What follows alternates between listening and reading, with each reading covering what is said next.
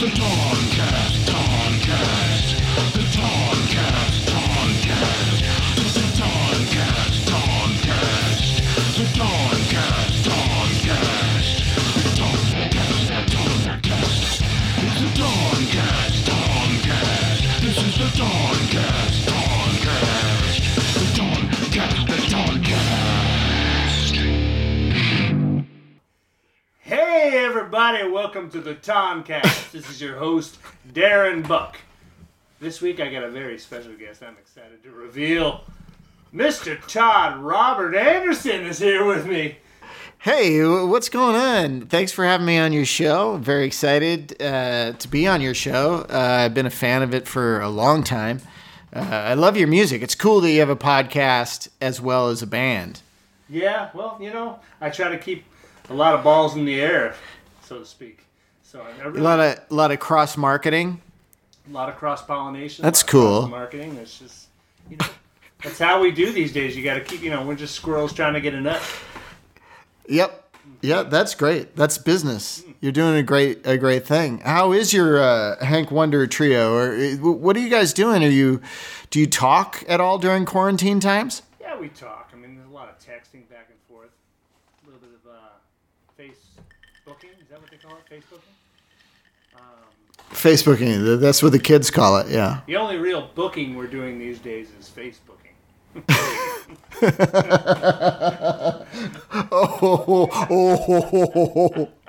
Not a lot of venues calling us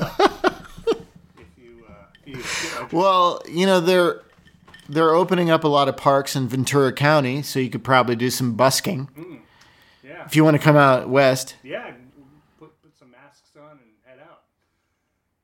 How's your mask? Yeah. How's singing with a mask? Well, it's a little muffled. What? Diction is a challenge. Uh-huh. Do you get tired of smelling your own spit stink Never get tired of that. with it in your mask? Never get tired of that, really. But we switch it up a little bit. So, you know, I'll take the fiddler's mask. The fiddler will switch with the guitarist. And then I'll just take a... Oh, that's cool. Well, there are no crowd members, so I guess I don't take any of their masks. But, yeah, it's good. So it's just the band passing its germs back and forth. Yeah, it's all good, you know. So, yeah, it's tough. I mean, things are When you tough. get back... Wait, sorry. When you get back from rehearsals, do you like spit a lot around your family as well? Do I what around my family? Spit a lot? Yeah, that's pretty much the way it goes normally anyway. It's actually good that we don't have any real gigs these days, because I was kind of always known for spitting a lot, and especially when, you know, the spotlight catches it, and people sitting in the front rows, I always felt a little guilty, a little sad for them. Like, you don't really know what you're in for. I was talking to my family last night, and I literally have overactive saliva glands. That's what my dentist told me. And I brought it up last night, and my family went off of me. Hillary and Colby were both going, Jesus, can we get through one day without hearing about your excessive saliva problem? Right. One day? Right. They got really mad. Right. I didn't realize I was talking about it that much. Do you leave cups around the house with just full of your own saliva? Because, you know, I had a college roommate. Did you? Can I go into this? You did not. I did. I had a college roommate. Yeah, go. A college roommate named Joe Cognetti from Scranton, PA. Scranton. Yeah. Now home of The Office, I guess, is the most famous thing about Scranton, or Joe Biden. Oh, right. Oh, Biden. Yeah, the future whatever. Maybe? Yeah. So, Joe Cognetti, he used to do a lot of dipping. So there were a lot of cups, little Dixie cups around our dorm room freshman year, filled with a deep amber liquid of some sort. It's the tobacco, yeah. The chewing tobacco. Do they still call it dipping? Is that what they still call it? I mean, I think so. I'm not really up on the lingo, but I think the kids these days probably call it You know, it's funny you should mention that because I recently got and this is no lie, I got a catalog in the mailbox. I think somebody might have pranked me because it's a scientific supply catalog. And there's, and it's basically like different models that try to teach people maybe in medical school how to deal with different situations. And maybe training people on the dangers of tobacco. There's one called, I think it's Joe Diplip, and it's basically a model of a mouth that you can crack the lip back and see what it does to the teeth. I kid you not. Diplip? Diplip? Diplip. Yeah. So, could be a song in there somewhere. Yeah, you should make a song out of that. That's Hank Wonder, if I ever heard Hank Wonder. Dip lip. That's all you call it. Let me try. I'm working on it right now as we speak, actually. Dip lip. You'll sing it later. By the end of this podcast, you'll be ready to sing it. Yeah. So tell, like a lot of my family's probably going to listen to this because they like you. You know, and I guest on a lot of podcasts, but they don't listen to all of them. They don't like everybody, but they like you, so they'll listen. So I know your listeners already know what Hank Wonder Trio is about, but, you know, if you had to explain it to my family, you know, what is it? Is it country music? Is it bluegrass? Is it soul music? Like Americana, what does that mean? Mm-hmm. Well, you know, Hank Wonder, to me, is sort of an amalgam, if you will, of two artists that I felt like represented true musical passions of mine. So Hank Williams and Stevie Wonder. And what might that sound like if those two had ever met, which they never did, nor could they, because Hank Williams died before Stevie Wonder was born. But well, maybe they met on a different plane of existence or another, like a parallel universe situation. I mean, you don't want to discount any of that possible reality. No, like an X-Files episode kind of thing? Yeah, or like a Don Coscarelli movie, you know. Okay. Yeah. Phantasm. Right. That's pretty much, yeah, we're our band is kind of, You're go ahead. a phantasm? Your band is a phantasm. More like an issue of Fangoria. That's how I look at the band. Oh, okay. So like cool pictures and the articles are sort of obvious. Right. Right, but with a real Americana edge. I get you. I get you. That's cool. Do you have a favorite song? I have a favorite song of your band, but what's your favorite? Do you have a favorite song that you like to do the most? I think the song that I love singing the most is probably Height of Land, which is a song about a place in western Maine where my family goes on a week-long vacation every summer. And there's a spot where you can climb up to kind of above the lakes in western Maine and look down on this beautiful part of the world. And it's called Height of Land. And actually, to be really nerdy, it's the name for the geographical term for the space between two watersheds. And it's a Can you give us a taste of that song? Yeah, I mean, it's funny because I'm not really a guitarist. I'm more of a guy who can kind of like write a song on a guitar and then hand it off to a guitarist and have him kind of do it for me. But just play a little bit. But you have to do it yourself now. Yeah, this is why I don't like this podcast. I don't really like listening to it. And I don't like getting the host of it either.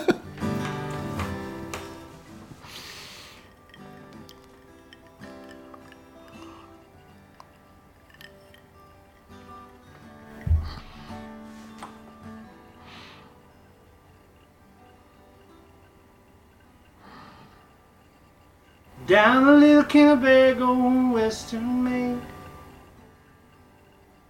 gliding along in an old time custom made. See, I can't even play it. I'm gonna try it again. Through the beauty of it. All right, go. Okay.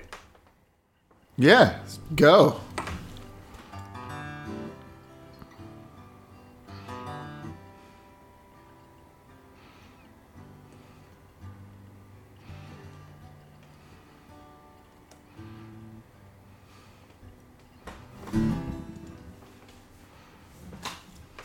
down the little Kennebago, western Maine. Gliding along in an old town custom made. So we pulled that sun upon the sand, and we were walking hand in hand, see what we could see at the height of land. Something like that. That's great. Yeah. I love that song. Thanks. I I love singing it. We'll talk about my favorite song. We'll talk about my favorite song later, but Okay. hearing you sing in like sort of in my presence again, because we went to high school together. I don't know if your listeners know that. And we grew up. We knew each other since like what? What age would you say? I mean, I moved to beautiful Sherburne, Mass. when I was 6, so first grade, I think. So probably from then on. Yeah. Yeah. Yeah, and we went to Sunday school together. Our moms taught Sunday school Yep. and all that nonsense. We had our first communion So- together, our confirmation. Yeah. Are you still going to? Do you still do the Catholic thing? Are you Catholic still? No, sir, I do not. Although I do consider myself a spiritual person. I still have, I still believe in a higher power of some sort. But there's a lot of stuff that I just cannot align myself with when it comes to organized religion or, a lot of shit has gone down in the last. It had been going down for a long time, but a lot of stuff has been revealed, let's just say, in the last couple decades that is not really okay with me. I get that. For me, the main problem I have with organized religion is Joel Osteen has not yet gifted me his yacht. Yeah. No, I agree. I mean, I call him and I ask him about it, but he doesn't seem to really respond. I think he's too busy with his Madonna mic delivering his sermons. I bring it up to him every day on Twitter, every day, without fail. And nothing. Like, he doesn't even acknowledge that I'm speaking to him, Yeah. That's rude. It's like we have two different gods, but I know we don't. I know we have the same God. And I know that God wants me to have Joel's yacht. And Joel knows it too. That's it. Yeah. Well, I tell you, when one of my songs hits the big time and I make that Spotify money that we all are grasping for, Spotify money. I'm gonna buy you a damn yacht. That's not a thing. Thanks, man. With all your Spotify cash. I can't wait till you get that. I mean, I can bring it up right now. I think it's like $14.74 right now. Sweet. I think we got a shot at this. I had a question for you, though, about our childhood. Because we graduated high school together. We knew each other since first grade, you're saying. I don't know if that's true. And then, so we grew up together, and we became almost adults in high school together before we went off to different colleges and basically forgot about each other. And right after school ended, and we had the last day of school, and there was the benches from the football field were brought over to the senior parking lot, and a bunch of people put the shell of a VW Bug on the roof of the high school. Do you remember this? Vaguely, I remember some of that. The Volkswagen Bug, I don't remember. I remember hearing about it, but I don't have a visual memory of it. Yeah. Well, maybe somebody just made that up and it never really happened and we all just believed it. Well, I do remember people, and this is, I don't know if anybody other than you and I really care about this, but I remember that people brought the bleachers over from the football field and we sat on them outside of the Lindquist Commons. Yeah, that was the most pretentious name for a cafeteria. Lindquist Commons. So, is it still called that? It is, and I found out we never knew who this guy was. It was named after Fritz Lindquist. What the hell did he do? I don't know. I guess he was known for bringing bleachers over and sitting on them.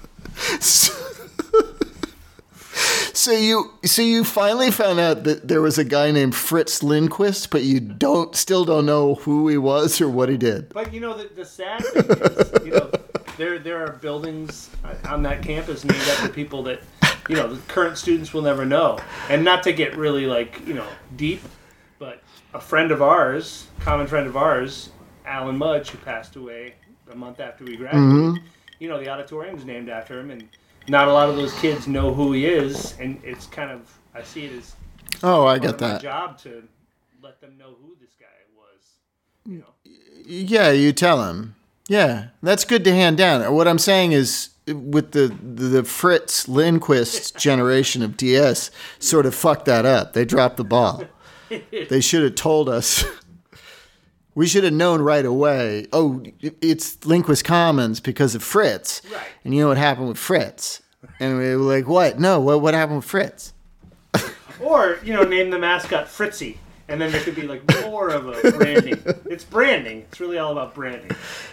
Yeah, if you just lean into the branding, it doesn't really matter the backstory. You're right. But, as it stands, it'd be nice to know the backstory. I want to know about Fritz. I'm not, saying he doesn't deserve it. No, I'd like to I'm know just saying I'd like to know what he did. Right.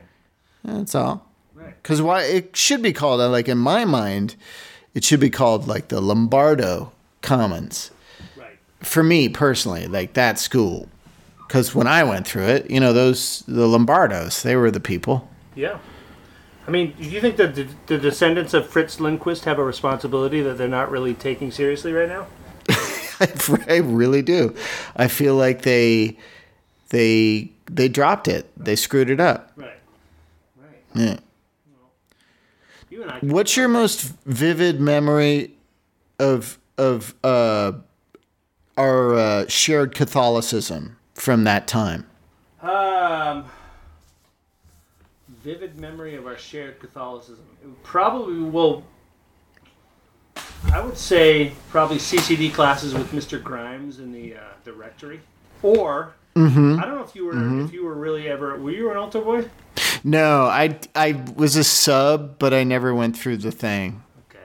Because I can just pretend that you were, and my memory of you and I being altar boys, it was ringing the bell. And I know you weren't, but I was. Yeah, totally. Just think of me as not, but I was in a way. I was like a bar back, but for an altar boy. Yeah. I did all the shit an altar boy did, but I wasn't technically an altar boy.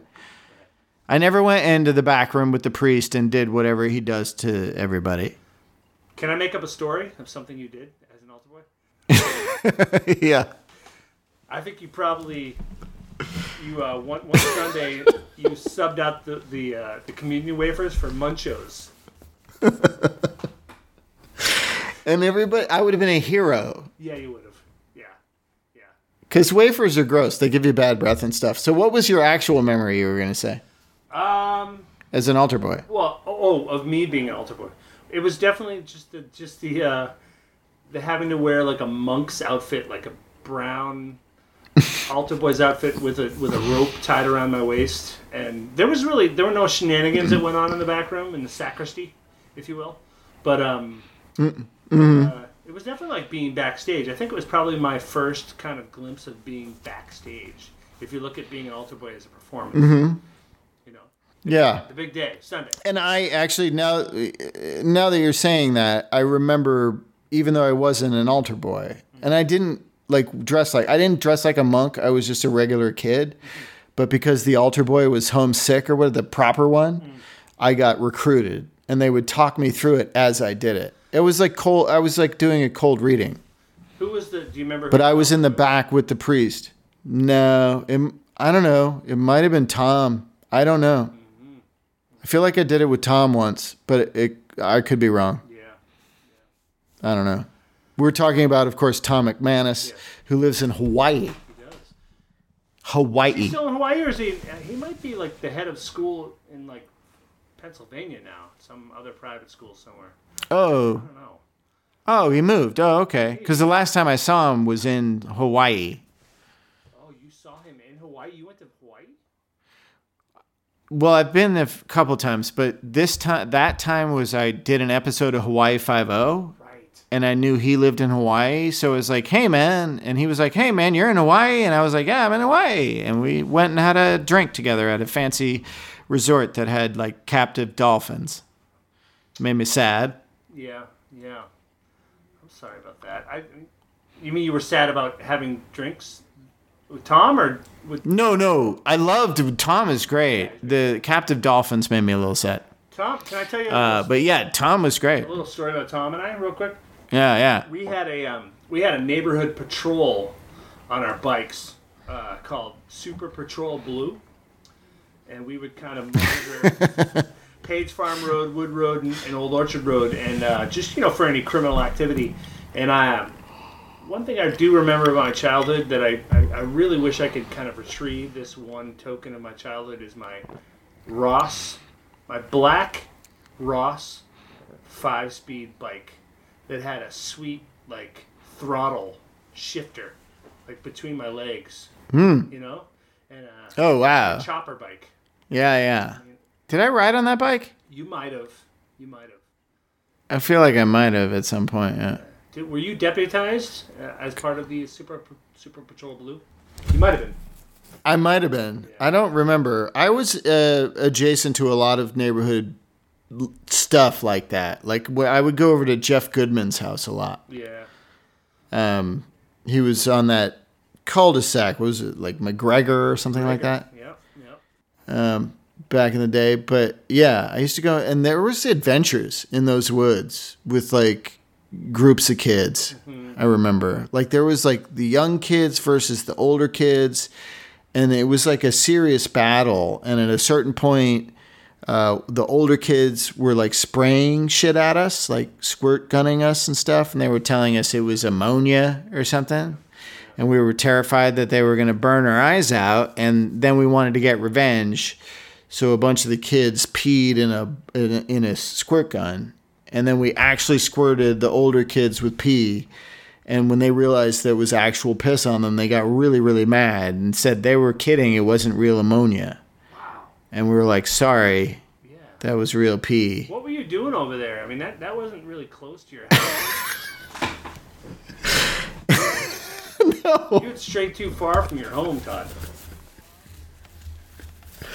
No, I was visiting. I was at hanging out with my friend who lived on the street. Yeah. Or Jeff. I'm sorry. Jeff, yeah. Yeah. Do you remember when you and I... And then later Brian. Oh, go ahead. Brian Schwartz. And later Brian Schwartz lived on that street. Right. Yep. Do you remember you and I, we used to cruise Sherburne in my dad's 1948 Plymouth, which was at that time a piece of shit. Oh, yeah. Great car, but just not really that... It was like a gray elephant, And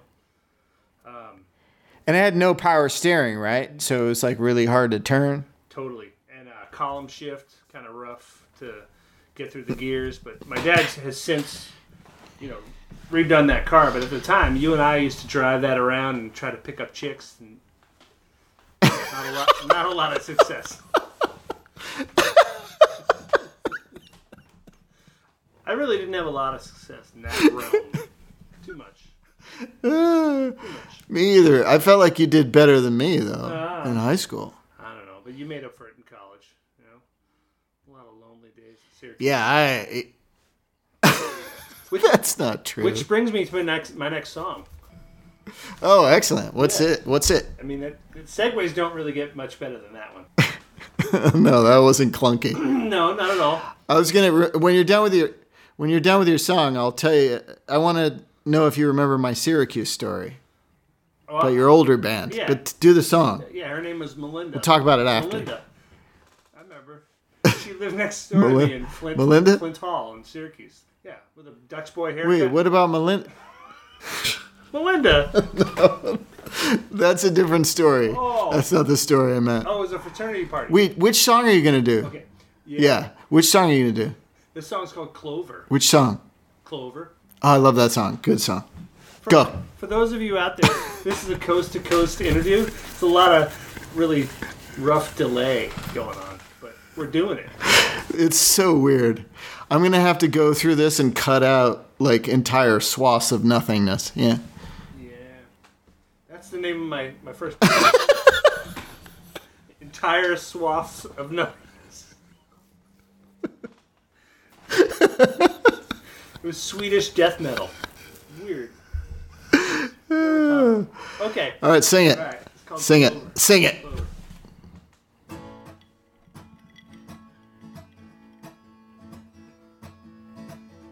Darling, I've been waiting for so long for a pretty little girl like you to come along. Nothing else than feeling. No, that's wrong. I'm gonna start that again, as if I never started it. All right, go. I said go.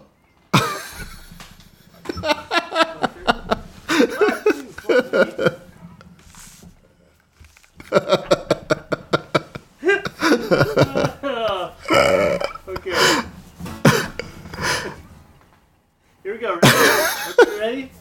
Go. Let's do it. Do it.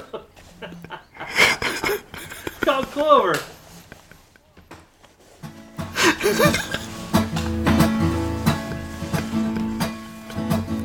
Darling, I've been waiting for so long for a pretty little girl like you to come along.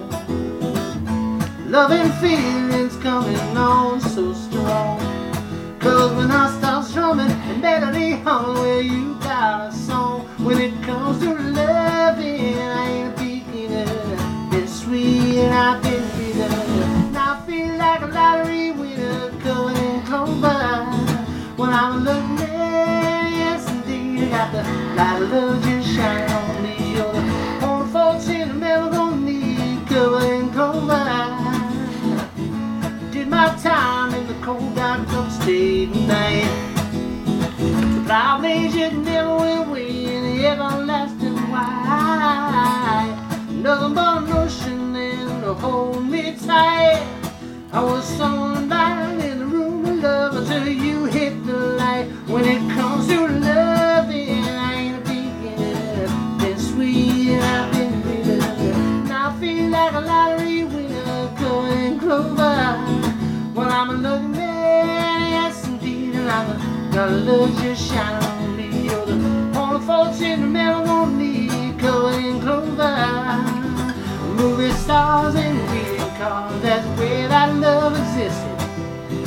They always seem to hit that target, but me, I only missed it, yeah. Broken down on the roads of love and stranded without a spare. I thank my lucky stars above when I saw you spending day.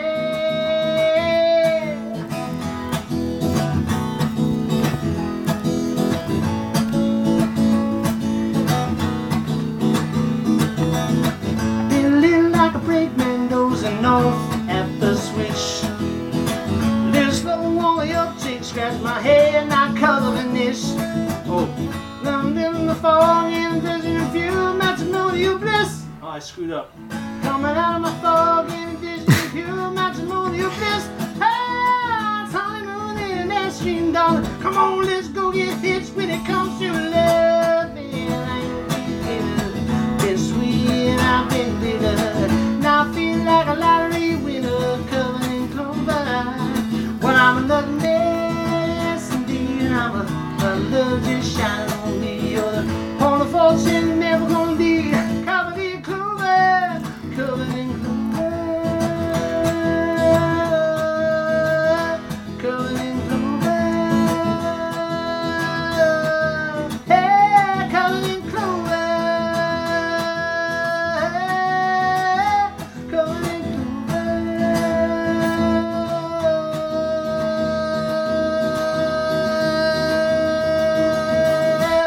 Amazing. All right. Not the. That sounded awesome. Thank you.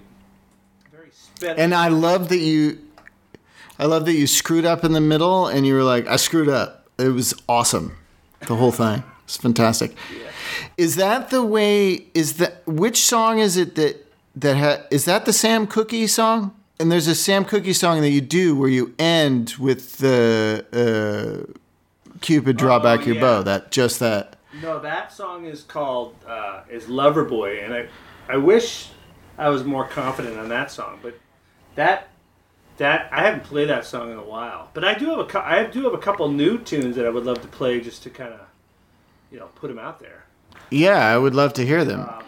And then I have a challenge. I have some challenges for you. Okay. So when you're ready for a challenge. Okay. I'm just tuning my guitar here, which is very unprofessional, but. Which song is it, Darren? Which song is it? Where it's about how Claudia likes drinking bourbon a lot. Oh, Baby Likes Bourbon, yeah. Yeah. That's available. Claudia really likes the bourbon, huh? She does enjoy it, and as do I. She does enjoy it. Although not as much as the song suggests. I think there was a point where she was like, "Yeah, in the intro of the song, you don't really have to lean so heavily on our relationship." So then I changed it to it's a semi-fictional account of my marriage. That's awesome. Yeah. Mm. I mean, it's That's true. fair, She yeah. does enjoy bourbon. She's not as quite as attached to it as the woman in that song. But it wouldn't be as exciting if it's just like she kind of likes it. It's like Yeah, no, it's she got to sell it. It's like when Hill was in a band, she had a song called "Todd is a Piece of Shit," and she leaned into that. right. I mean, I wrote a song kind of like that. Yeah. I Hate Todd, I think it's called. With that Swedish death metal band that I can't remember the name now. If I was, They did the score for that movie Dead Snow, right? About the Nazi zombies. Exactly. Yep. Which is a huge Spotify seller. That. The like Nazi zombie music. Yeah, that one track, I Hate Todd, does really well. In Sweden. A lot of people hated Todd. It's a universal. Nobody really likes a Todd. Everybody hates a Todd at some point. I don't think it's you that they don't like. I just think maybe they know somebody named Todd and it just happens to work. Yeah, that's what I'm saying. I wasn't saying it was me specifically. No, it's not me. In my case, I like bourbon. In my case, it's specifically you, but universally, it's other Todds. That's what sold the song. Is everybody has a Todd. I'm your actual Todd. Other people have other Todds. There are probably other people that hate you too. No. Fair. I'm sure there's plenty of people. I know for sure there's plenty of people who hate me. I've never hated anybody before in my life until I met you. I should hook you up with the email for my stalker. You guys would get on well. I would love that. Isn't it? Yeah, I think I remember hearing. I heard tell of that guy. Yeah. He doesn't like me. No, but he's really got nothing much. He's not a stalker who likes me. I thought stalkers were supposed to like you, like in an unhealthy way. They wanted to be with you all the time, but this is not that. No, this is something different. Yeah, altogether different. It's just scary. Yeah. So so how's it going? I mean, the best thing. Are you gonna? What's the new? What? Go. The best thing about hosting this show is that I get to meet people like you. Meet me, even though you've already written a song called "I Hate Todd," like you knew before getting into this. Yeah, but I feel like I'm meeting you for the first time, and I will eventually hate you again for the first time. Because it's been a while. Like, we're different people than when we used to hang out, Do you ever think, like, Hillary and I always talk about you and Claudia this way, that if we lived in the same area, same town, we'd probably hang out all the time? Nah, probably not. I mean, I definitely think we would. I definitely think. Because every time we spent time together as two couples, everything goes swimmingly, Yeah. And I don't mean that in a wise ass kind of way. But it kind of makes sense because two buddies that have known each other for a long time and have never really soured on each other. We know how to pick. That's true. Or they know how to pick up. That's true, but people don't always necessarily get along, no matter how good they are. You're You know right. what I mean? Yep. So I don't know. It's just kind of serendipitous, but we live on opposite sides of the country, so therein lies the bittersweet nature of our relationship. Sing a song about that right now. Okay. Well, this is actually.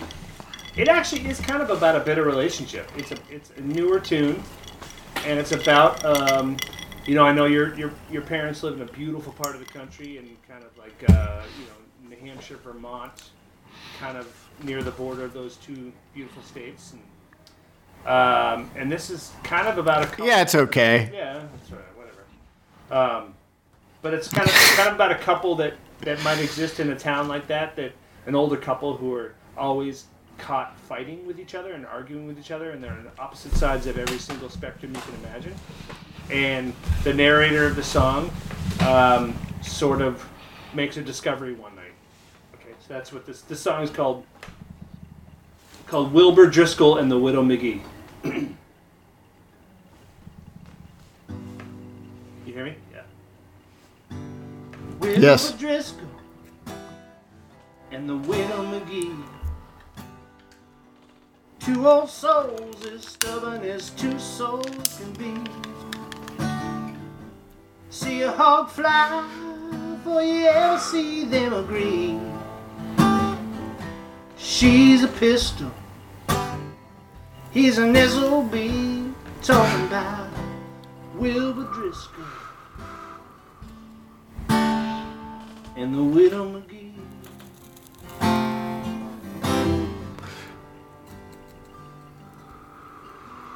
Down the aisles of the mercantile, on the bench beneath the oak tree, separate them in the country mile just to try to maintain the peace.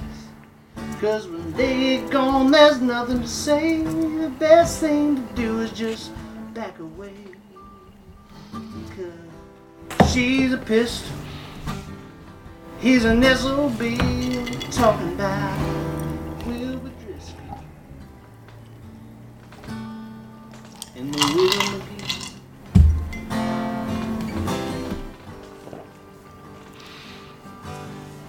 There's a house upon the hill, quiet as a church mouse, sitting there so still, till last Sunday evening. Oh, I thought I was dreaming. I heard a fiddle in the barn out back. Curiosity killed the cat. And I wiped that window clean. Well, you'll never believe it, just what I see. Oh, Wilbur Driscoll and the Widow McGee, spinning round like a couple of youngins in their old Bible melody. God bless them, they danced all night, and the field didn't quit until the morning light.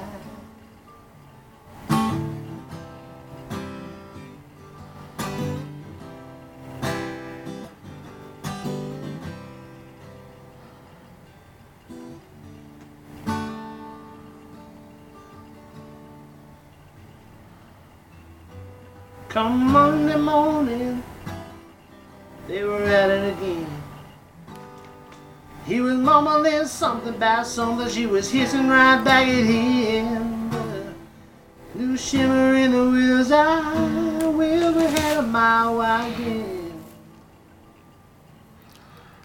Tough road to hoe, match made in hell. Just goes to show, maybe you never can tell.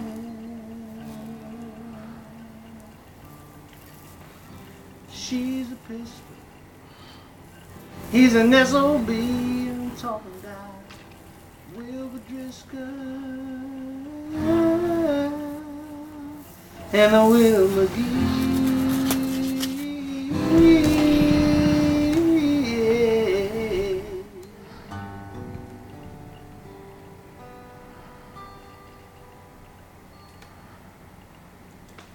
That was fantastic. That song definitely defines my marriage. Like you hit the nail on the head. Nail on the head. Yeah, well, it's better than I Hate Todd as a title.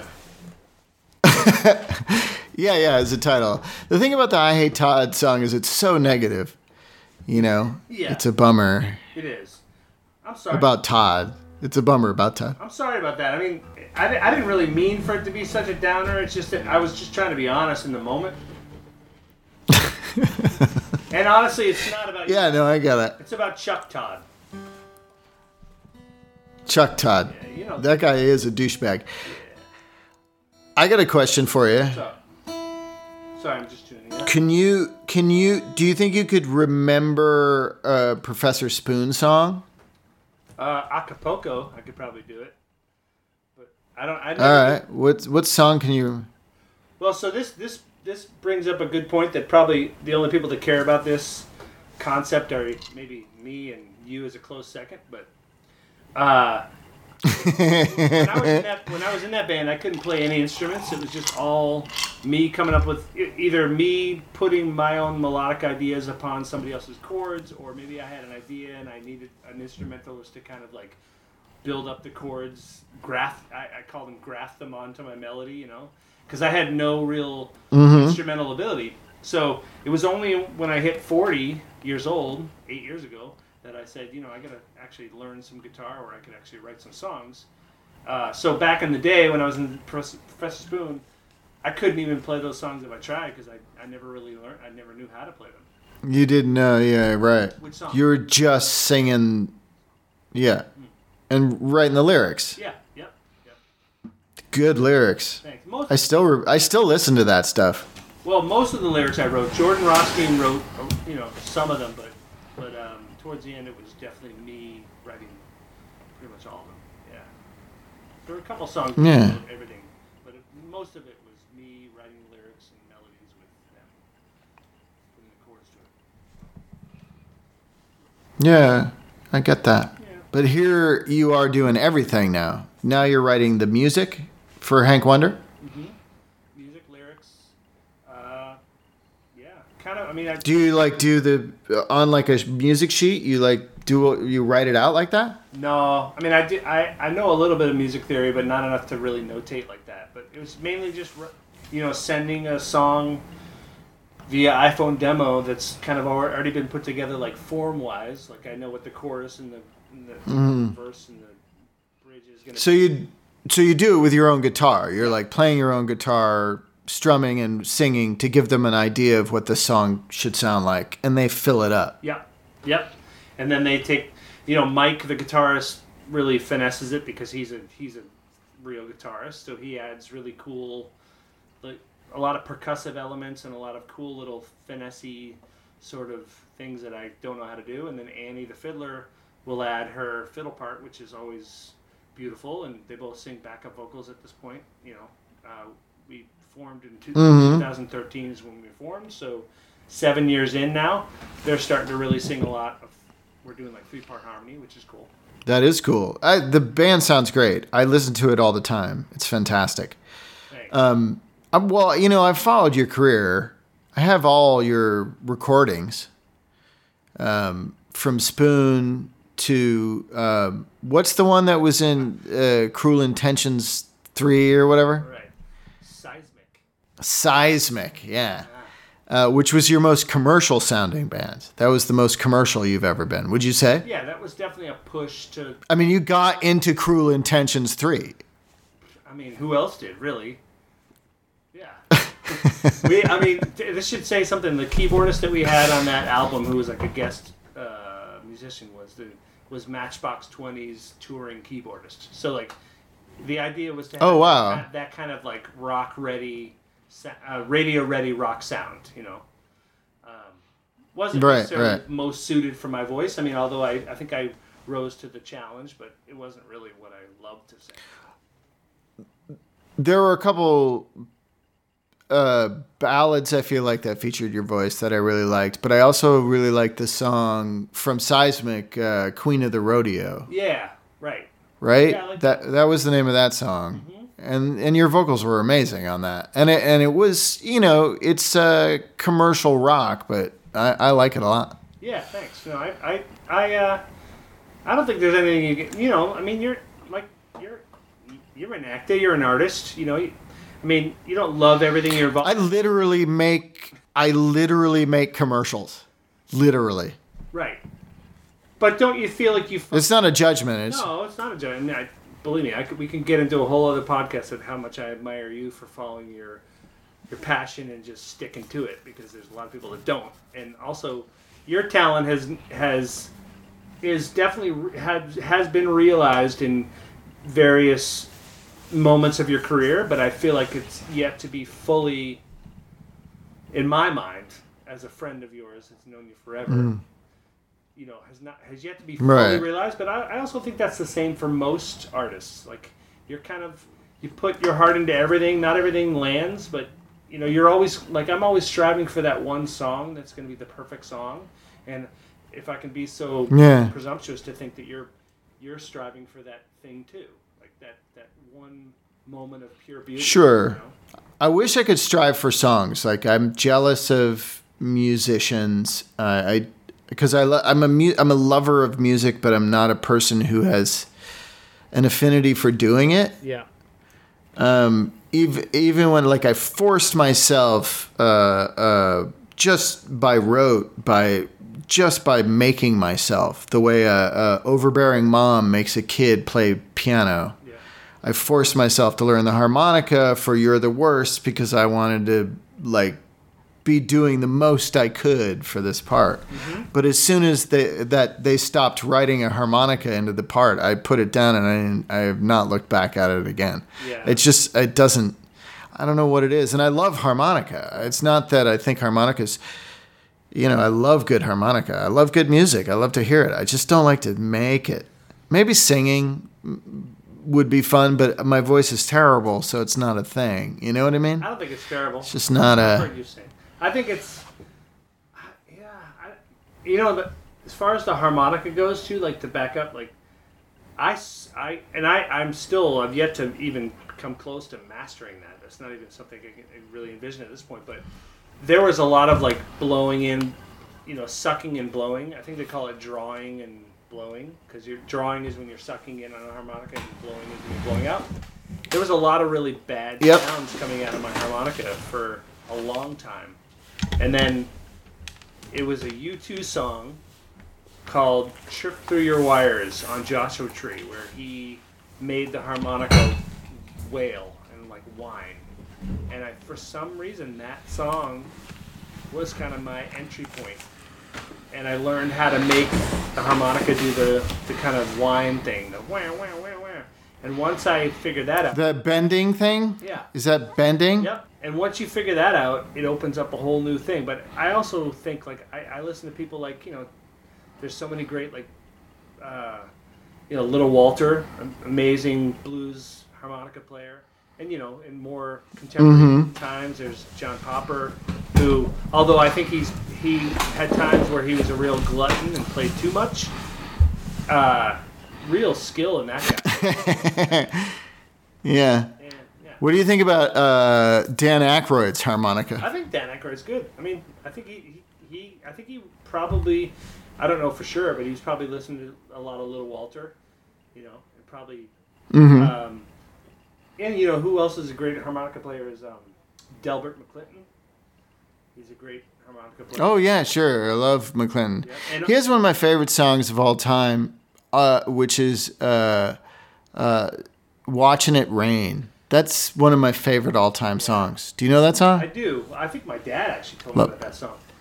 I love his, and he has another song called "When Rita Leaves." I think it's called "When Rita Leaves," or "Rita's Gone." It might be called "Rita's Gone." Oh, "When Rita's Gone." Yeah, that's a great song too. Yeah, he's got a lot of good songs. Hey, I'm gonna go. I need to go and get a splash of bourbon. Yeah. Can you play the chorus from the song about bourbon while it'll take 2 seconds. I can try. Yeah. Give it a shot.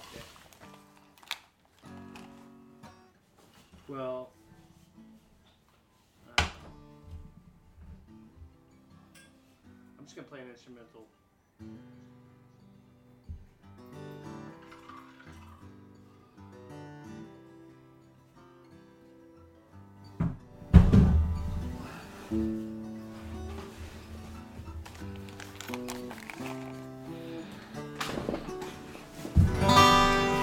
my little attempt at finger picking. I would. I do love that song. I love that song, by the way. Well, thank you. It's funny. Do you guys play that? We do. Yeah, I mean, it's funny. Like, I write a lot of these songs, and I work on them so heavily. They're part of my life so much while I'm demoing them, and then I send them to Mike, and then I feel like they become Mike's.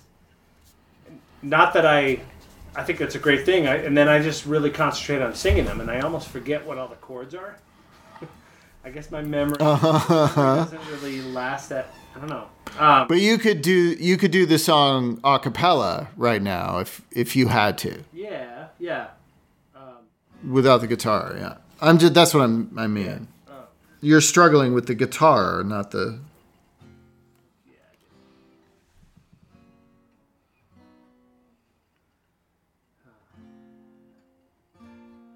You don't have to. Yeah. If it's, don't worry about it. We can talk about something else for a while. It's almost embarrassing. I mean, that I can't remember. the chords. Why is it embarrassing? It's not. Don't worry about it.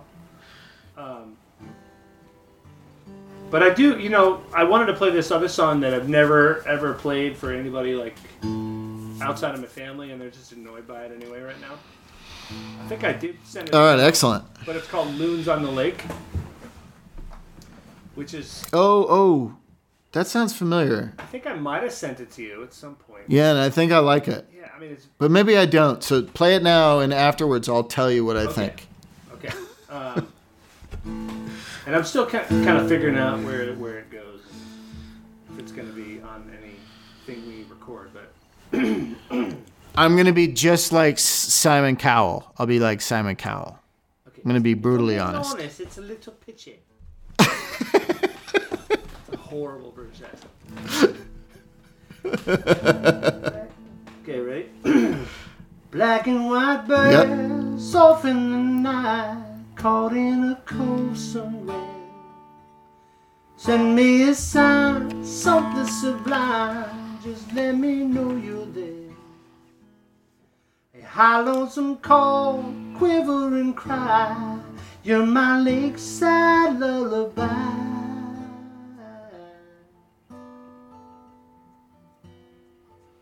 Sing me to sleep, diving so deep, loons on the lake.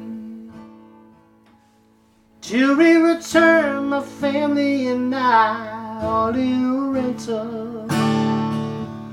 Long for the things that nature provides, so elemental. Western Main sun fading from sight, time has come, savor the night. You all need a break, for goodness sake, loons on the lake.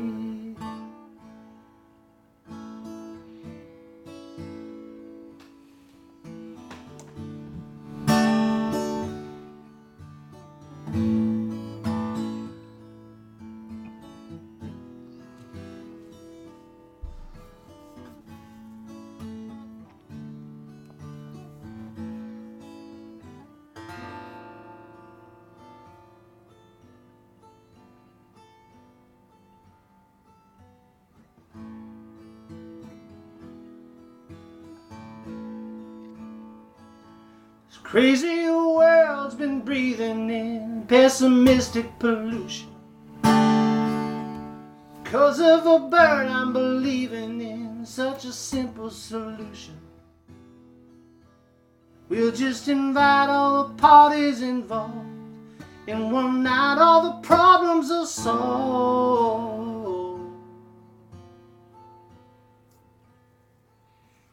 Just let them talk out on the dock, loons on the lake. Take it from me, it's all that you need, loons on the lake. Moonlight will glisten, can't help but listen to loons on the lake.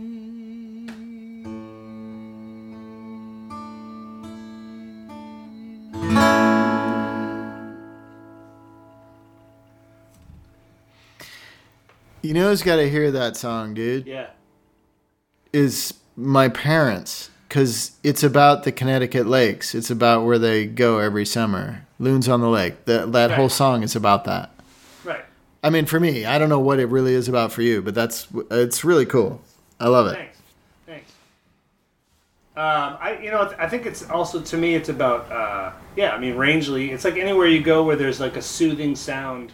I mean, we drive 5 hours to get to Western Maine, and usually it's the end of a long week, and you're just like, you got a rental that you've secured for the week, and you get there, and it's like a portal to another world. You hear these loons echoing, and it's, the loons don't know about all your problems. I don't want to cheapen you by comparing you to Jimmy Buffett, but the theme of your song sounds like one particular harbor in a certain way. No, I don't think that's true. In a more New England way. Well, a lot of people are down on Jimmy Buffett, I know there are a lot of people, and they're also down on the Eagles.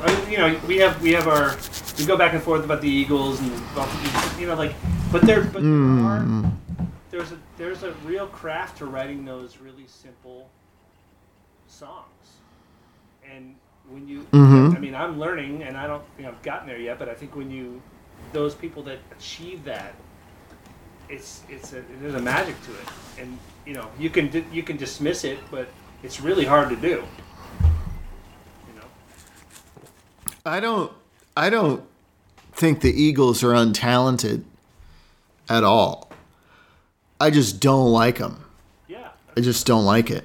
Yeah. That's it. I respect them.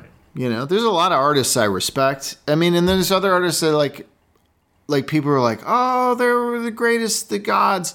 Like David Bowie was a god and all that. And I'm like, no, yeah, I get David Bowie's talent is not, he doesn't, punch me in the mouth every time I hear him. Yeah. You know what I'm saying? Yeah. Hey, I don't know. Is there anyone like that who's... Oh, my recording thing is about to go out. Oh, okay, so you should end your show. Yeah, I think. How do you end the show? How long do you have on your recording device? It don't really say, does it? I don't know. I'm trying to look. Well, let's just keep going until it ends. Now the people have heard that it may just run out, and that'll be that. Okay. And that'll be that. All right. So let's keep talking. Okay. Maybe mid-song it'll happen. That song is great. Both these two new songs, your band hasn't played those live yet, or they have? No, Loons on the Lake is kind of is sort of in the works before this whole pandemic thing. They were kind of adding their parts to it. The cool thing about the Wilbur Driscoll and the Widow McGee song is that I made an animated video for it on YouTube.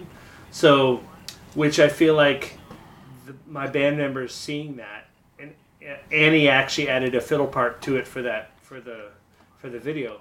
But I feel like them seeing the story kind of unfold has inspired them to kind of see that song as more of a viable thing for the album. And it did that for me, so I'm hoping that it did that for them too. Oh, that's cool. So you're still, you're like, you have a band, and you started the band. I did. Yep. But you still as a cohort, as a artist, as a professional working with other people, you're pitching them all the time. So you're challenging yourself by holding them to this high standard and allowing them to criticize you and reject you and all that stuff. Yeah, it's totally. The songs I send them all. I'm not a really proficient writer. I mean, is that the word? I don't really write a lot of songs, but the ones that I do write that are kind of finished in my mind, I send them along, and not all of them land with them, and that's fine. I think if there's kind of radio silence, that's sort of their nice way of kind of saying, yeah, maybe that's not, up to snuff with the rest of the stuff. And then when I hear back from them right away or within a day, it's kind of like, okay, there's something here. So you never really know. I mean, I don't really. Do they also like I Hate Todd? Are they fans of that? I Hate Todd? They have their own song. They don't even really know you, but they don't like your whole vibe. They don't like. And they wrote their own song about that? They wanted to name the band something about Todd, like there's no use for Todd in the world or something. I don't know, but I didn't. I thought that was a little too dark. So Yeah, and for the name of a band, that's a full sentence. That's not cool. You shouldn't name. I was talking to Hillary about this today. We were listening to old 80s songs, and Relax Don't Do It came on, and she was like, "What's the name of this band?" And I said, "Frankie Goes to Hollywood." I never liked that band because I just don't like the name Frankie Goes to Hollywood, because a band its name shouldn't be a full sentence. right. You can do a fragment or a phrase or even a run-on sentence maybe, but not just a fucking sentence. Or like Frankie Goes to Hollywood. I don't care. Have you ever heard of the band called "And They Will Know Us by the Trail of the Dead"? I think that's what it's called. No. That's the name of the band. "And They Will Know Us by the Trail of the Dead," or "Trail of Dead." Well, okay, so that's not an actual sentence, so I can go with it because it's a mess. It's a weird mess. It's not a simple sentence. It's a kind of a run-on. That's what I meant. That's more of a run-on situation. Right. What kind of music is that? That's a lot of noise. Noise? Yeah, just like very. If I remember correctly, a Aggression? lot of aggression. Okay. Yeah. Yeah, I love aggressive music, something that just screams. Nothing but screaming. Especially if it's white men with that throat screaming. That's my favorite form of music. Helen Reddy? I don't know Helen Reddy. Anne Murray? No. You like Anne Murray? Oh, fuck yeah. They're really. I love Anne Murray. I mean, they're really kind of. They're really very similar in my book. Mm-hmm. Uh-huh. A lot of anger, a lot of white men screaming. Maybe I have it wrong. I'm sure we're not talking about the same thing. I love Anne Murray. And she is the essence of angry white maleness. Right. That's what I always thought about her. Yeah. That's why my mom loved listening to her so much growing up. Yeah. Yeah. Did your mom was your mom an Anne Murray fan when you were a kid? Not so much Anne Murray. She did love some Johnny Mathis, and she loved. Oh, okay. She loved Kenny Rogers, but you can't hate her for that. No, I loved Kenny Rogers too. I still do. Yeah. I used to sing "The Gambler" as a lullaby to my kid. Did you really? Yeah, and then at a certain point he got old enough and he started listening to the lyrics of because he was born early, so I wasn't prepared with lullabies, so I just sang songs I remembered by heart and turned them into quiet, soft songs. But at a certain point he got old enough and he was listening to the lyrics of The Gambler, and I had sang it to him, and at the end he just looked at me and goes, "Dad, that song's messed up. It's about a guy dying on a train." Yeah. It's not a And that's what it is. Yeah. It's about no. Have you ever heard great song, but it is about a guy. Yeah, the band Soul Coughing? Uh-huh. Mike Doty, I do. The lead singer. He did a pretty amazing version of The Gambler. Great cover of it. Oh, did he? Yeah. After the death is like a tribute or before? No, it was done like maybe a decade ago. Oh, wow, okay. Yeah. Did you ever hear that Cake cover of that Ruby? Yes. Kenny Rogers song? I was actually just going to say that Cake is a band that I feel like had done a lot of amazing covers. Yeah. Although I saw them play once at Mass Mocha. Actually, I think I saw your sister at this gig. She was, or maybe it was Beck. One of the shows I saw at Mass Mocha, which is this amazing contemporary art museum out in Western Mass. The largest contemporary art museum in the country, actually, now. But I went to see Cake there, and I think it was the end of the tour. And I was there with my wife and kids, Claudia and Aiden and Carly. And the singer was obviously drunk. Because it was the end of their tour, so he was just kind of done with it. Yeah. Yeah, It yeah. doesn't really matter with him so much because he's not really a singer, so he's just kind of like a talk singer. Yeah, yeah. And he seems drunk when he sings, Yeah, so right. it's all good. Right. He's got a giant beard. Like I actually wound up seeing him not too long ago because Colby was dying to see Ben Folds. Yeah. So I bought tickets to the Ben Folds Cake show. I didn't realize the order of things. I thought it was Cake and then Ben Folds, but it wasn't. It was Ben Folds was the opening act, so he didn't play as long, Yeah. which was a little bit disappointing. Yeah. But that's fine because I really did like Cake. I didn't know how much I liked Cake, and then they played, and I had a really good time listening to Cake. They were really, really awesome, and Colby had a great time, Yeah. amazing time. So yeah, it was cool, but it was surprising because I went to see Ben Folds. I also saw a Coyote in the parking lot. Wow. Wait, is that a band? Yeah, Coyote? just walking. No, it was a coyote in the parking lot. Oh, an actual It was just a coyote. Yeah, just walking through the parking lot. Right. Is that one of them? Yeah, it was after Is the. that a dog? That's one of them What? dogs, right? Like a hill dog. It's a hill dog. Right. I'm That's it. It's a hill dog. yeah. It's a hill dog. That's what it is. Yeah. So it came down out of the hills because of the fires, probably. Right. It was the fires. The hill dog came down out of the hills. I think coyote. I think it means hill dog. That's probably true. I don't know what the hell. Who are you to question? Do you like that song? Do you like that song "Coyote" by Mark Knopfler?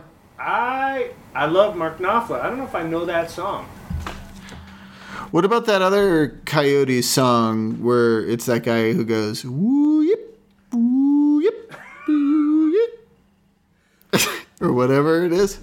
Yeah, I've never heard that one. Dan Edwards. Don Edwards. Don Edwards. It's called Coyotes. It was in that Grizzly Man movie. Oh. So Mark Knopfler. Have you ever heard the Wag the Dog soundtrack? Yes, I have it. I have all Mark Knopfler's stuff. I'm a completionist, as they say. So I think Or a completist? complete this, yeah, sure, or yeah, sure, completion. Completion, I think it, like a problem, a person with a problem. I would get what you were saying. If you said completionist, I would know what you were talking about. Yeah, that's what I'm. But yeah, I do think I love Mark Knopfler. He's amazing, and I love he's one of those guys like Nick Lowe's, like in his later days, he's making amazing work. Not to say he's about to die, but he's elder statesman of music, right? He could get the Rona, is what you mean. He could get the Rona.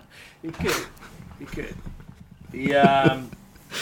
But I didn't love his stuff in the 80s. Mark Knopfler was doing stuff like, I think it's Working Class Hero, that soundtrack. I remember buying that and being so hopeful that it was going to be amazing. And it was so synth heavy. There was so much synthesizer. Oh, And yeah. Well, Brothers in Arms is like a heavy synth album. And Yeah. now he's doing stuff that's freaking amazing because he's stripped it all back to what. Yeah.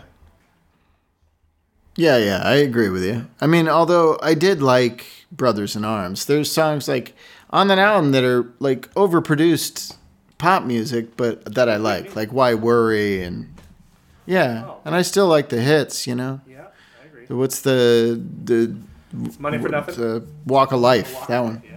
Yeah, Money for Nothing, Walk of Life, yeah. Yeah, more Walk of Life than Money for Nothing for me. Yep. And Nick Lowe's great. And I don't know if you listened to James Hunter at all, but James Hunter, I think he's one of those guys. It's like he's kind of taken the best from like early Ray Charles. I feel like some Van Morrison and like some of the soul greats, and he just has kind of turned it into his own thing. That's cool. Yeah. We can go into a whole other discussion about like people who listen to soul music and then kind of just regurgitate it in a sort of like expected and boring way, and then people who really have like a new take on it. Is that your main? Do you think that's your main influence, soul music, or what is it? I have to say, I if I was talking to you 10 years ago, I probably would have said, yeah, soul music is my main influence. But I feel like with Hank Wonder, the country influence is coming to the surface more than I ever thought was there. But they're kind of converging with the band, wouldn't you say? Yeah. Right, like Buck Owens and Hank Williams and like really simplistic, not simplistic, but like really quick, economical songwriting. You know, like get in, get out, say what you want to say, and leave. Instead of like, you know, the jam bands that I was in the past, or, you know, I mean, I love Professor Spoon, but I think I was never really that comfortable with like the huge extended jam portions of songs.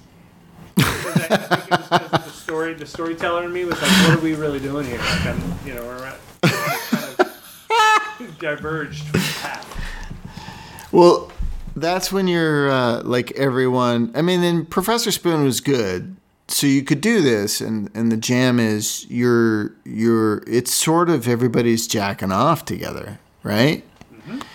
The band's just having a good time, jamming, doing whatever, and the audience just jumps against each other and touches each other and all that crap, you know. And that was what we did. Did I ever tell you the story, the Halloween story? No, but about seeing your band? But I'm gonna pee real quick. All right, I'll tell them this story while you pee. Okay, I will. And you can listen to it later. Okay, I think I remember the. Just go pee. Okay, I'm gonna. So tell me about that story. Don't worry about it. I'm gonna. So here's what happened. So Professor Spoon, Darren's band back when we were in college, is playing, and it's Halloween. It's like Halloween night, I'm pretty sure, in this club in I think it's called the Lion's Den in the Village, and it's jam packed, and they start jamming, and a bunch of my buddies from college had come, so I was with my friends, and there's my old friend from high school playing in a band. It was pretty awesome, and everybody starts dancing, and they were jamming. They did this cover of the Jeffersons theme song, and they in the cover they just play the song, and then the music would like shift into a different genre, so it'd go from like country to soul to folk to hard rock to you name it, just go on down the line. Rap, hip, it was crazy. All these different genres they do it in, and everybody was dancing and jamming, and through multiple songs I was dancing, wound up dancing with the same person over and over, and it was a person, and I have no idea if the person was a woman or a man, but this person was short, and this person had a full bodysuit, like head-to-toe bodysuit, looking like a skeleton. So I was dancing with a skeleton for hours, all night. And I'm not sure the gender of this person, but I felt like these romantic sparks, these deeply sexual romantic sparks happening between me and this skeleton person, and the way, and I'm not a good dancer, you know, and I don't feel comfortable dancing in public normally, but this person was so inviting with the way the movement of the skeleton person, the movements were inviting and non-judgmental of my movements, and willing to move with me as she or he was moving. Anyway, my point is it was a weird magical night, and then I went, as soon as the show was over, I went to go, who are you? And that person was gone, and I have no idea who it was, and I still have no idea if it was a man or a woman, but the dancing was deeply and utterly fun, and it was so much of it was that the music was good and everybody was dancing, and then this weird skeleton person was totally cool with me dancing the way I danced, which is not well. It was a cool night. It's a cool night. I really stretched that out. That's okay.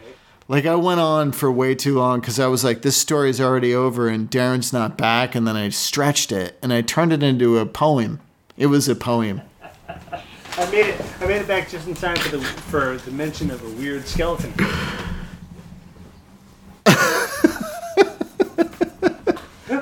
Do you remember that story?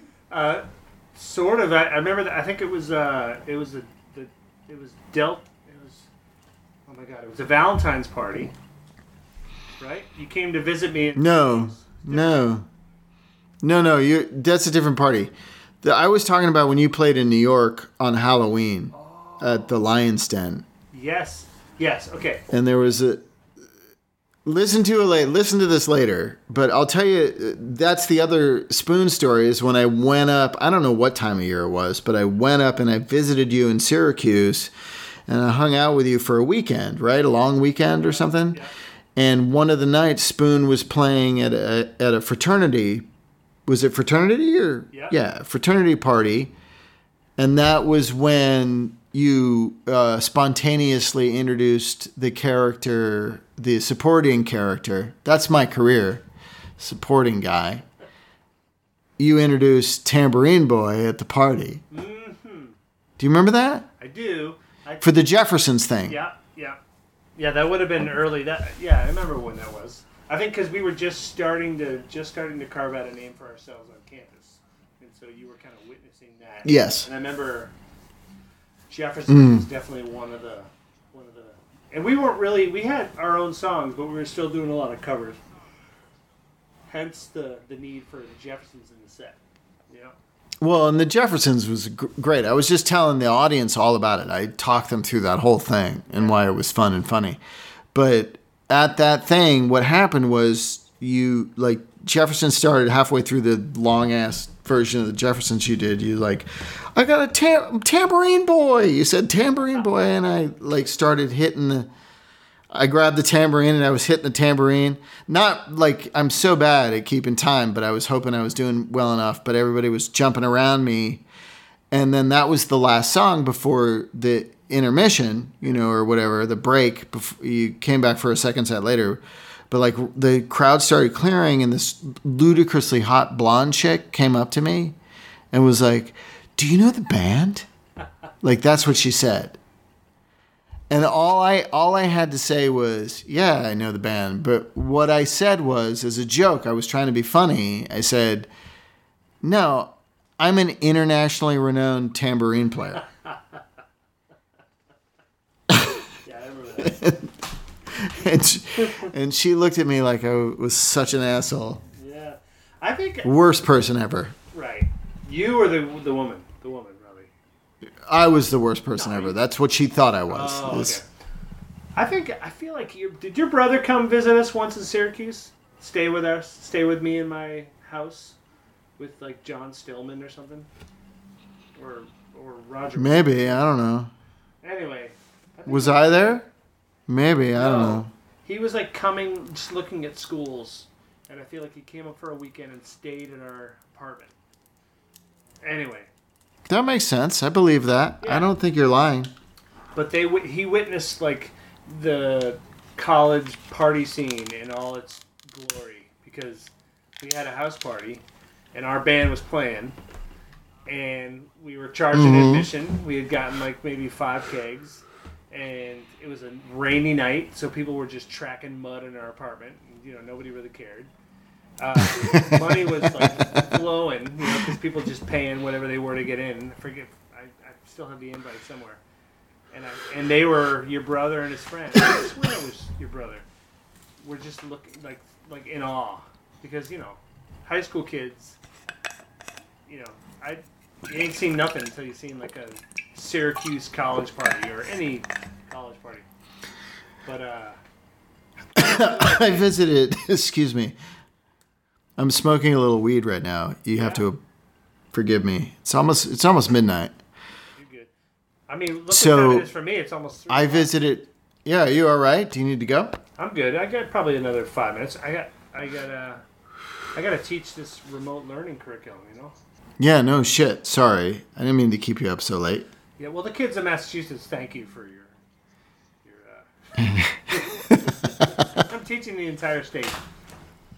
Go ahead. Well, I apologize. I was going to tell you about the time when I was in high school and I was visiting colleges and I went to Carnegie Mellon, and they were supposed to put me up in the dorm, but they wound up having too many students come that weekend, so they had to spill out, and they put us into frat houses. So I spent the night in a frat house, and they had a giant frat party, and at a certain point I was like, you guys, I got to get some sleep. Is there any way I can get some sleep? And they put me in a bed, in a bunk bed somewhere. Yeah. It was horrible. Wow. You're like, I want my mommy. Where's Mom? I don't like this. Why are we up this late drinking beer? We weren't ready for it at that point. Not quite. No, Oh my gosh. definitely not. Yeah. I know.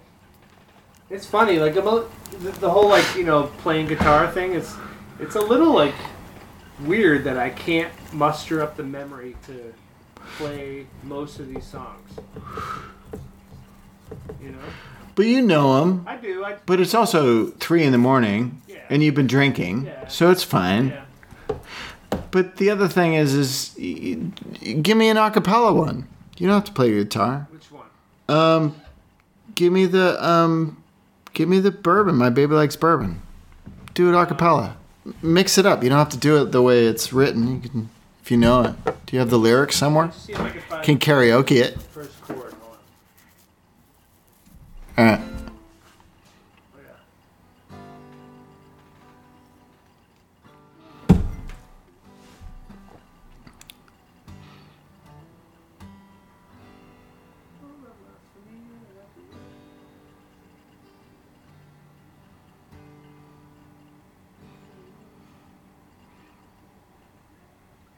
Roll up my sleeve and I got to work. Yeah. Roll up my sleeves and I got to work. Mixing and muddling and making up something sweet for her. She's creeping around the corner, trying to sneak and spy. When I gave her the glass, all she done gave me was an evil eye. She says a honeybee should never be never with a recipe. Already I got it wrong. Too late, drinking too late. It sounded nice though. It was a good start. Yeah. Yeah. The other thing about this whole the other thing about the rub about this whole COVID-19 pandemic is that when bands get back together and actually perform, it's going to take a little bit of rehearsing to get back to. Yeah, you got to get back in the groove. Yeah. I mean, that's the case with everybody, right? I mean, Yeah. actors, singers, writers. Well, yeah, I don't know what I'm going to be getting back into. I have no idea. It's going to be weird. There's a whole article in Variety about the potential way it'll work when they reopen the business before the vaccine is available, where they'll cast entire shows and movies, and for 14 days before production begins, everybody involved in the production's going to be quarantined. And then, the production's the only thing they can do. Can't go out, can't.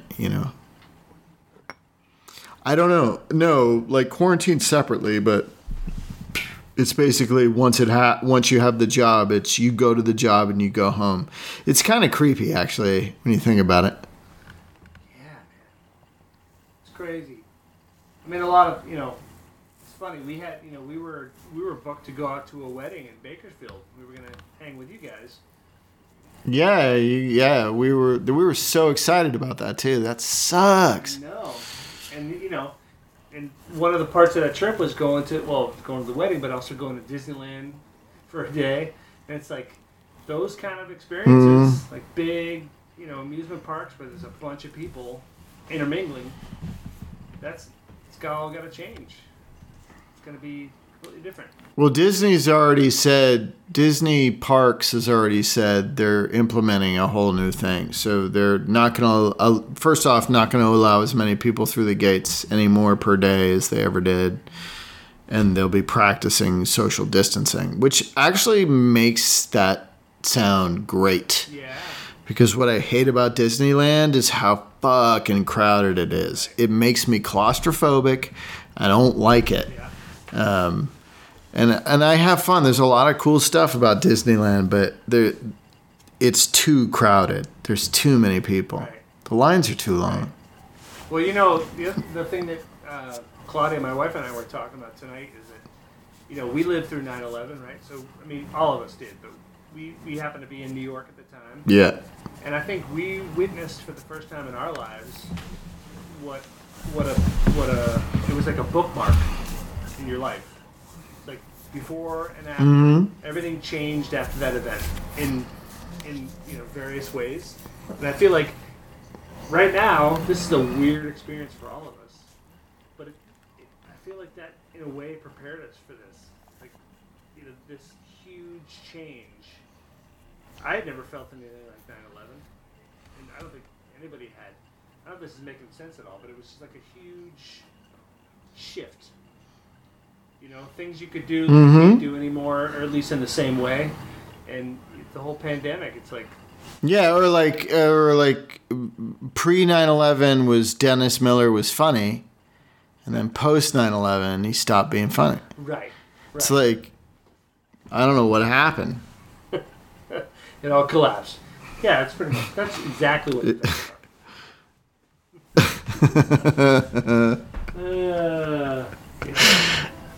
Yeah, but I know what you mean, and it's true. It's a weird ass time. It doesn't make any sense. Yeah. I could probably do one. Cupid, 8 minutes.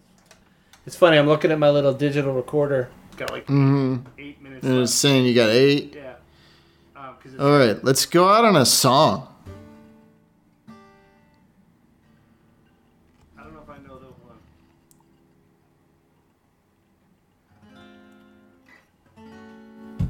Oh, that might be it. Okay. I'll try it. Okay? Okay. Go. Are you ready? Alright, this song is called... Go. Okay. Go. Should I say what it is or no? Yeah, say what. Do what you want. I'm gonna shut up. Go.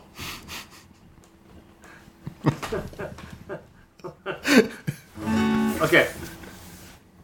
The song's called Loverboy.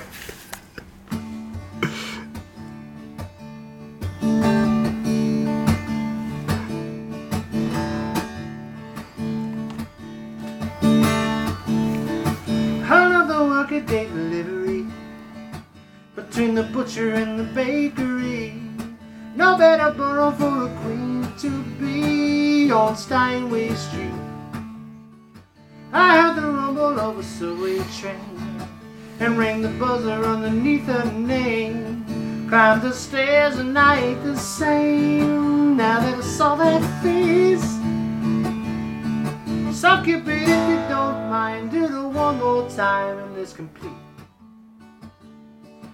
Come little girl. Oh, here we go. It's good. You're good. Anyway. Okay. There you go.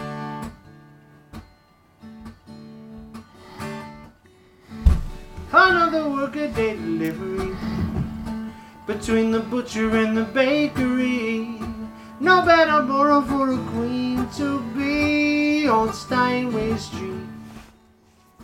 I heard the rumble of a subway train and rang the buzzer underneath her name. Climbed the stairs and I ain't the same now that I saw that face. Suck it, bit if you don't mind. Shoot her one more time and it's complete.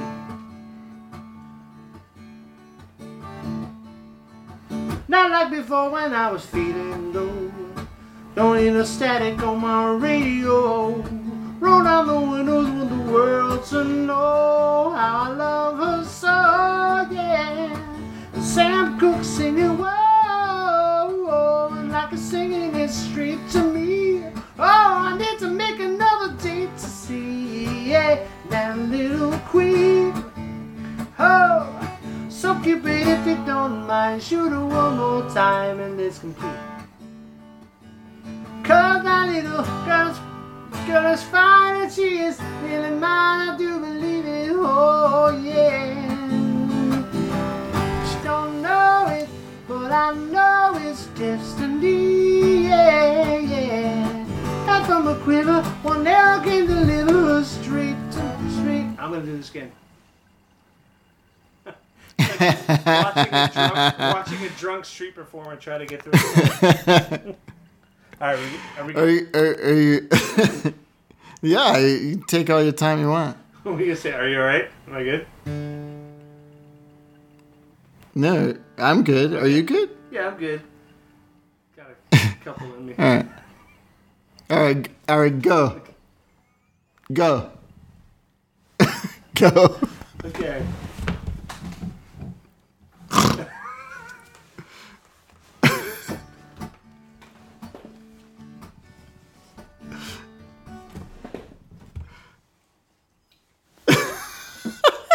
All right. Song's called Cupid. Ready? I thought it was called Loverboy. Yeah, it's called whatever you want it to be called. This is why I never perform whilst drinking. I don't know if you knew this about me. I never, ever, ever, ever. You're a sober performer. I do not drink. Good for you, I mean, I man. might drink in between sets, but I never, ever drink before I play. I generally don't. When I do podcasts, I do. It's a different Vibe. It's a different ball of wax. Well, my next podcast that I host, because I host this podcast, I do a lot of them. Yeah. I will Yeah, not you. drink. Well, it's your show. You have to. Yeah. Okay, ready? Are you ready for this? Yeah, let's You've go. been a great guest. Go. You've been a great guest. Go. So Go. let's go.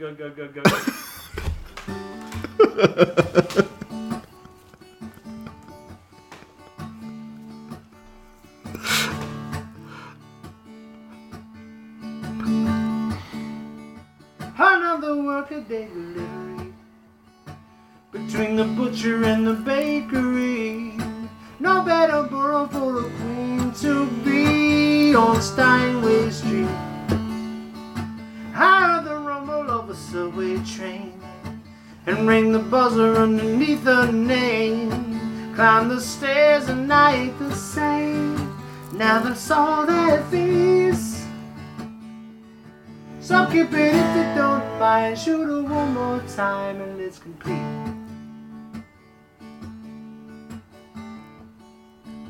Not like before when I was feeling low.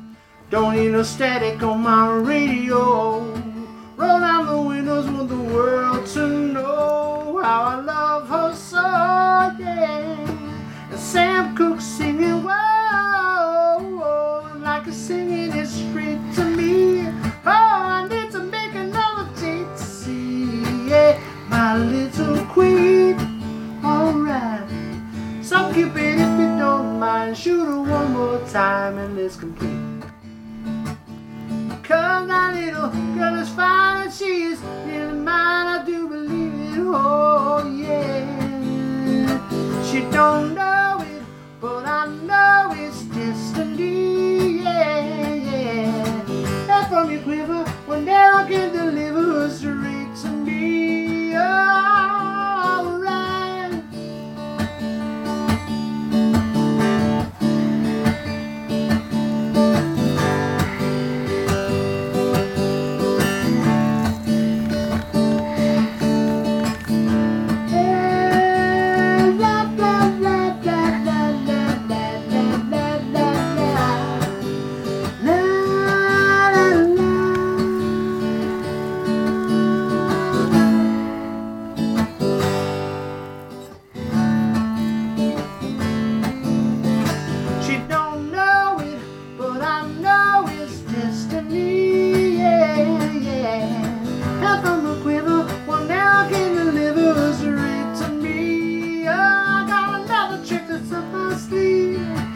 being a possum mistakenly.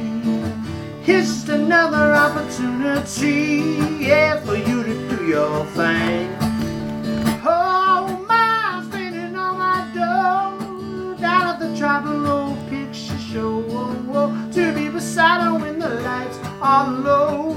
Well, away we go, yeah.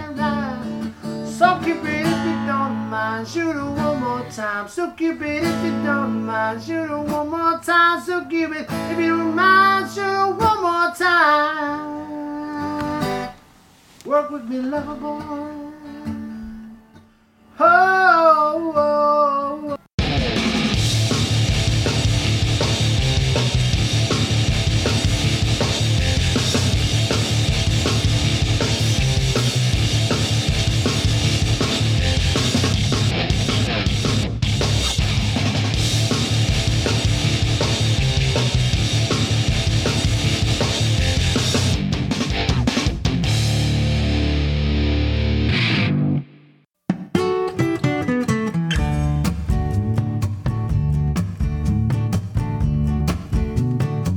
Another workaday delivery between the butcher and the bakery. No better borough for a queen to be on Steinway streets. I heard the rumble of a subway train, yeah, and rang the buzzer underneath her name. Climbed the stairs and I ain't the same now that I saw that face. So Cupid, if you don't mind, shoot her one more time and let's complete it.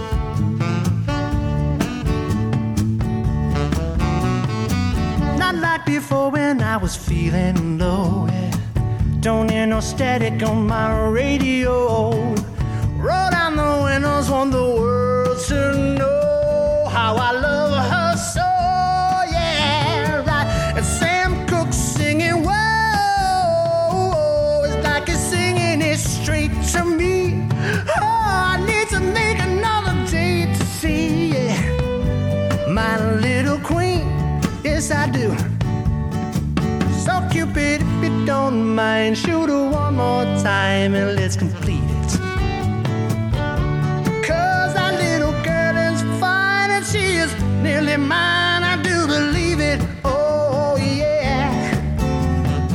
She don't know it, but I know it's destiny, yeah. And from your quiver, one arrow can deliver her straight to me.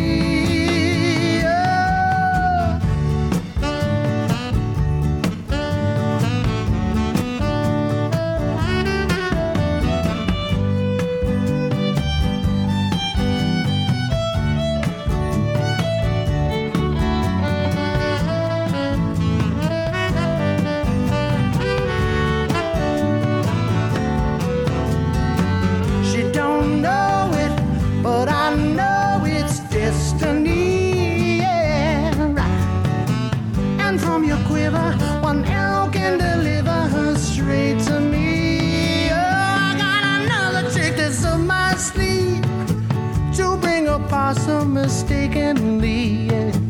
It's just another opportunity for you to do your thing. I want mine spinning on my dough down at the Tribal Road Picture Show, to be beside her when the lights are low. Well, away we go, yeah, right, where we go. So Cupid, if you don't mind, shoot her one more time. So Cupid, if you don't mind, shoot her one more time. Cupid, if you don't mind, shoot her one more time. Work with me, lover boy.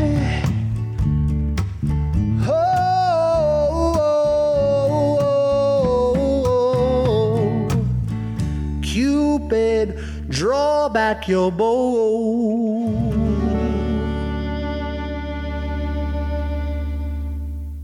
There it is. That's a good ending.